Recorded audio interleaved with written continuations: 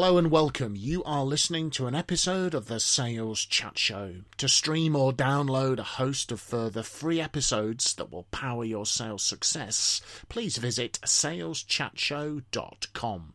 We really hope that you enjoy and benefit from this episode.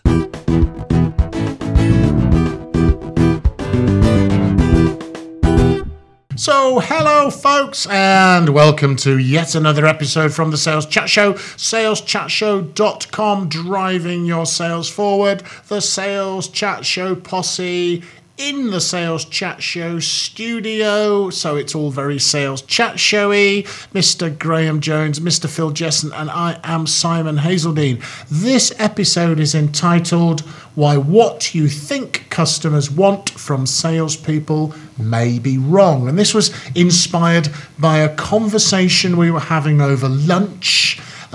Mr. Jones lectures, indeed runs a business program. What's your program you run, Graham? Are you talking in English? I'm attempting to. Your academic remit is enlightened. I'm the program director for the Business Enterprise degree at the University of Buckingham. Wowzers! I would have never got that right. I should have just handed straight over to you rather than blathering on like I did. This was an exercise Graham was running with some of your students. Some students, yeah. And we thought this would be an interesting little episode to share with you fine folks out there in Sales Chat Show listener land. Some of them, of course, may be listening because this podcast is on their things that they should be doing. You better be on best behaviour. So I'd better not mention any of them by name because otherwise they'll tell me off when I see them. But actually I was doing a standard business exercise with them called the Diamond 9, and I don't know if you've ever done a Diamond 9 before, but a diamond, if you think of the shape diamond, so as in, a diamond on a playing card. Yep. So you put 9 sheets of paper in a diamond formation. So at the top you have 1 sheet of paper, then beneath it you have 2, then beneath that you have 3, then beneath that another 2, and then beneath that another 1. And so you've ended up with 9 sheets of paper in a diamond formation. The pinnacle of this diamond, the very top, is the most important thing. The next 2 on the next line are second and third, and then 4th, 5th and 6th on the middle line, and then 7th and 8th on the bottom line of 2, and then the very bottom is the 9th, the least important thing. Okay. So what you're doing is you're trying to create this diamond shape out of various things. So you're ranking them and saying, this is the most important, and these are the middle ones are kind of equally important, but they're slightly, the one on the left is a bit more important than the one in the middle, and so on. But they're relatively equal importance, and then the one at the bottom is really kind of not as important. So this task was to ask students to work out what they thought made a good salesperson. What were the characteristics that made a good salesperson? And so I split them into groups and asked them to come up with lots of different ideas, and they had post-it notes which they were sticking on the wall, and every time they thought of an idea, they'd put it on the wall, and they ended up with something like 40 or 50 different post-it notes on the wall. And then I said, okay, your group now has got to work out what you think the top 9 are, and then we'll put them on sheets of paper, and then you're going to arrange them in this diamond 9 formation. So they went off and they did this exercise, and they eventually all agreed what they thought their top 9 were, and they'd ranked them. And so I've got 2 different groups, and they've got some similar things and some slightly different things, but there were 2 key things that they had in their diamond 9. One was rapport and empathy with the person you're selling to, and the other was product knowledge. Did you really know what you were talking about, kind of thing? And they thought a salesperson really had to know what they were talking about. And so they'd agreed where they were, and both groups had got rapport, kind of, and empathy, kind of second or third, kind of in that second line. And then I said, right, now what I want you to do is go into town and start talking to people and ask them what they think makes a good salesperson. And they all came back, having spoken to however many people they'd managed to speak to, and they rearranged their diamond 9. And they put rapport and empathy number 1. And were these interviews with sort of members of the public? Yeah, effectively. Some of them would have been students, some of them would have been lecturers, some of them could have been randoms, random people who they met, in the area around the campus. So Yeah, that's because I guess those would normally, they may be therefore what we might call B2C. they could have been, Folks, yeah. yeah. But the aim was to kind of, because they're business students, they're going to be seeing the role of the salesperson in a different way to, Yes. you know, even other students at the university who are just seeing it as somebody's trying to sell me something. Yeah. And yeah, the feedback. So even they, as students, had worked out that rapport and empathy was an important part of the sales process, and a salesperson had to have good empathy. But when they spoke to the public, as it were, they came back and re-evaluated their Diamond 9 and moved things around, and both groups put rapport and empathy right up the top. Well, that's interesting. If you're listening to an episode in our back catalogue of why most salespeople get their introductions wrong, I think that would be very relevant, wouldn't it, to that comment? I'm just interested. I saw a little piece of the reason I was asking about B2C. I saw a little piece of B2B research that buyers said that what they wanted was professional competence first, and then they wanted sort of the personality of the person, which is sort of the other way around. But I think that's two slightly different things. Yeah. So I think if you have that rapport and empathy, it's probably easier for you to demonstrate your professional competence. But I think what the research was saying is you've got to know your stuff. Yeah. It's not just enough to be a nice, friendly sort of person. So it's very similar to research I read, must be a good 5 years ago now, where they looked at the world's top 100 brands, and they'd asked people in the sales teams in those brands, why do people buy your product? So, whoever it is, whatever company it was, they've got, a well-known brand, they've got a sales team selling their product all around the world, and they've got to come up with the 5 reasons why people bought their product. So presumably, you don't get to be one of the world's top 100 brands without being good, and presumably, therefore, that means you get lots of sales, and presumably, therefore, you know why people buy your products. So they had to come up with 5 reasons. What the researchers also did was to go to their customers and ask them for the 5 reasons why they bought those products. And then they saw if there was any match between them. And this study showed there was a 98% mismatch. So the reasons that the top 100 brands, and these are the best businesses in the world, the reasons they thought people were buying from them were completely different from the reasons that their customers were actually buying from them. Oh dear, I think we're back to a familiar sales chat show theme of understanding your customer. Asking them. So this Diamond 9 exercise, you can do this in your office. You can get your sales team to do it. You can do it yourself. You can work out what you think, why does that customer, what are the 9 problems that customer's got? What are the 9 things that we do well for that customer? It doesn't matter what it is, that you kind of rearrange these in your priority, and then you go and ask them to do the same thing, and then you can see how close you were. I think you can also take that excellent question of yours and be very specific, i.e., what do customers want from this particular product? Yeah. Or what do customers want from our conference? And again, use that two-stage exercise to evaluate. The fascinating part for me is the Graham's students in this case, or it could be your sales team or your marketing department or whoever, them going out and seeing how your viewpoint matches up with the customer viewpoint. And it sounds like there were probably a couple of surprises. What else was in the sort of top half of the diamond in terms of what the product knowledge? Product knowledge, know your stuff. Yeah. You've got to know your stuff. It's no good being a salesperson who doesn't know what they're talking about. So you've got to understand your product. But no, it wasn't just product knowledge as such. It's kind of the application of that product. So how would that product fit in my situation? Yeah.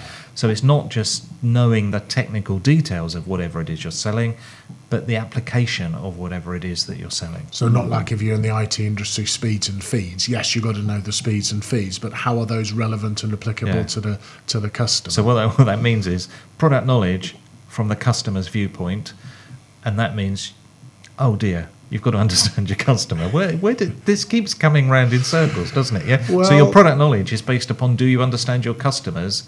These customers get everywhere, don't I know. If it weren't for them, it would be really easy, wouldn't it? So much easier. Yeah. Well, last night I was catching up actually with the latest episode of The Apprentice TV show here, the UK version. I know it airs elsewhere. And I don't actually know why I watch it, because it drives me crazy, and I think no good. You need to know what goes on when you're on it. I shall never grace it with my Apprentice the legend. What was wonderful to see, but agonising, was how they both, in this particular exercise, they both went in to see the relevant customers they were going to be working with massive preconceptions about what they were going to offer, and both of them painfully found out the customers wanted something entirely different. And one team then came out and just force-fitted what they were going to do anyway into what the customer... And, of course, you know what happens. It was just a veritable road traffic accident But the simple thing that, we're talking here about, the how you get things wrong. What I don't understand about that program is these are all young people. Yes. They don't appear to have looked the customer up on the internet. Yeah, well, they could have found out to be fair, I what think these people were like just by looking them up. Well, I think maybe they're not allowed to on the programme. I don't know. But what they definitely always do is start talking about what they're offering before they start talking about the customer, which is just a classic. But that's so fascinating about the top 100 brands have not very much idea of why they're the top 100 brands. That is actually quite terrifying, isn't it? Yeah. That really is. So if they're doing really well and not knowing, think how well they would do if they did. Yeah, well, on another Sales Chat Show episode, we talked about the importance of win-loss reviews. If you win, asking the customer why it was that you won, religiously doing it all the time. If you lose, asking the questions.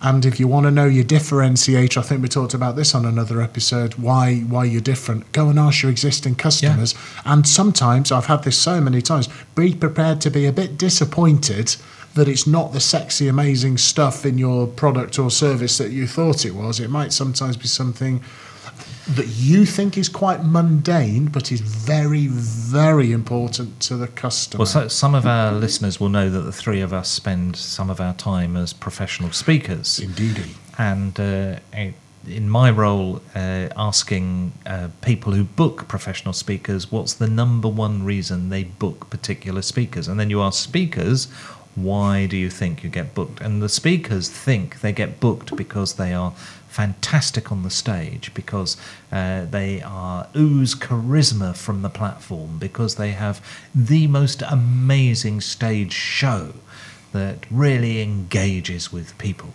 And yet when you ask conference organisers of all sizes, whether they're organising a small conference or a large conference, the number one reason they book a speaker is because they're easy to work with, they answer their phone, they answer their emails in the same day, and if I book them for half an hour, they do half an hour, and if I book them for an hour, they do an hour, they don't cause me any hassle, they don't ask for anything special, they just turn up, do the job and go away. Yeah. In other words, it's, do you make their life easy as the booker? Are you seeing it from their perspective? And all the time we come back to this, that if you don't do it from their perspective and see it from their perspective, you're going to have a mismatch. But also, just to pick up on your speaker analogy, customers' needs change. And we've all had many occasions where we've been booked for an event, and timing is very important in events so as not to overrun, particularly if you've got lots of people. And they'll say, can you do 45 minutes or can we have 40 minutes? And we've all had the experience where something goes wrong on the agenda and their need suddenly changes, and they'll go, can you do 30 minutes? Or if they book you for 30 minutes, can you now do 45? So again, customers' needs change over time, and as a professional speaker you have to respond in the moment to that change of requirement. I know not many people listening in will be professional speakers, but it's the same principle. Customers' needs change, the economy changes, a new product comes out, the competitors do something else happens, the organisation acquires someone, or downsizes or discards part of his organisation. So it's this constant understanding, I think, of what is important to customers. I think that the Diamond 9 exercise would be a great one for lots of organisations to do. And I'm just visualising having the couple of your favourite customers in one room doing their Diamond 9 and your sales team in the other, and then bringing the two groups together. That would probably be a bit of a shocker for some of the salespeople. We could also imagine it being done at a conference where you've got a group of customers in a syndicate room doing the same exercise as the sales team in the conference environment, and then they come wheeling in It's- with the it's a right lovely- answer, so to speak. Yeah. Well, of course, you'll probably get some of the salespeople who would then be going, well, that's not right. Oh, okay, well... You must have given them different instructions. Yeah, they can't want that, can they? No, you don't want that. You want this. Well, I'm really sorry. I'm the customer. That's. I think it was Bill Gates who said. It may not be Bill Gates. I think it was who said the most important person is the customer because he can sack everybody from the CEO downwards just by taking his business somewhere else. So I think maybe action points from this episode, folks, is to do your Diamond 9. As Graham described that exercise, what do you think the 9 most important things that your customer maybe wants from you? What are the most important problems, challenges the customers face? And then go and check to see how close your understanding is to that of your customers. I would anticipate, be prepared to be a bit surprised, particularly if you're one of the top 100 brands apparently in the UK. In the world. In the world. Top 100 brands in the UK. That's quite... For me, that's the most scary thought. Yeah. The top 100 brands, very mismatched between why people were buying them and why they thought they were buying them. Not sure what their marketing teams are doing then, in terms of understanding customer needs. But that's that's another story altogether. That's a conversation for another That's time. for the marketing chat show, not the sales chat show. Yes. Well, we won't go there. We're not clever enough to do all that marketing stuff, are we? Mr. Jesson, Mr. Jones, any closing thoughts, any comments? Just one from it. In his introduction to this, Graham invited us to imagine the diamond as a playing card, or similar to what's on a playing card, and I went off on one slightly, just imagining the little sort of metaphor around that, really, about imagining that you are looking at the customer with 4 or 5 playing cards in their hand. You've got no idea what they are. You need to find out what's in the customer's hand, as opposed to second guessing it, or even worse, ignoring it. Yeah, just ask. Assumptions are the death of so many sales, and probably companies as well, businesses, and you might be going looking to solve a problem that doesn't exist. You think the customer's got a problem. Customers don't think it's a problem. They do. Graham, you're the originator of this, or the initiator of this episode. Any closing thoughts from you, sir? No, I would just do your Diamond 9 before I expand it to a Diamond 18 to get even more detail. So get on with it.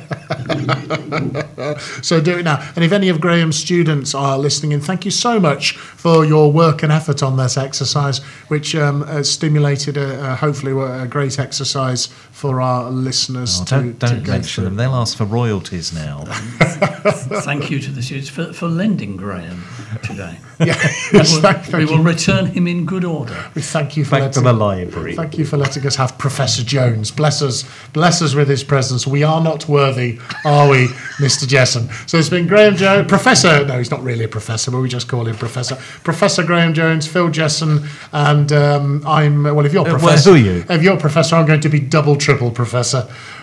Which is a bit laughable, really. So, folks, thank you for listening. SalesChatShow.com. 100 plus episodes now on the website or from wherever you get your podcast. We're available on, as far as we are aware, all of the significant major podcast platforms. So just put in Sales Chat Show and you'll find all the back catalogue of episodes. Just want to wish you good luck and good selling, folks.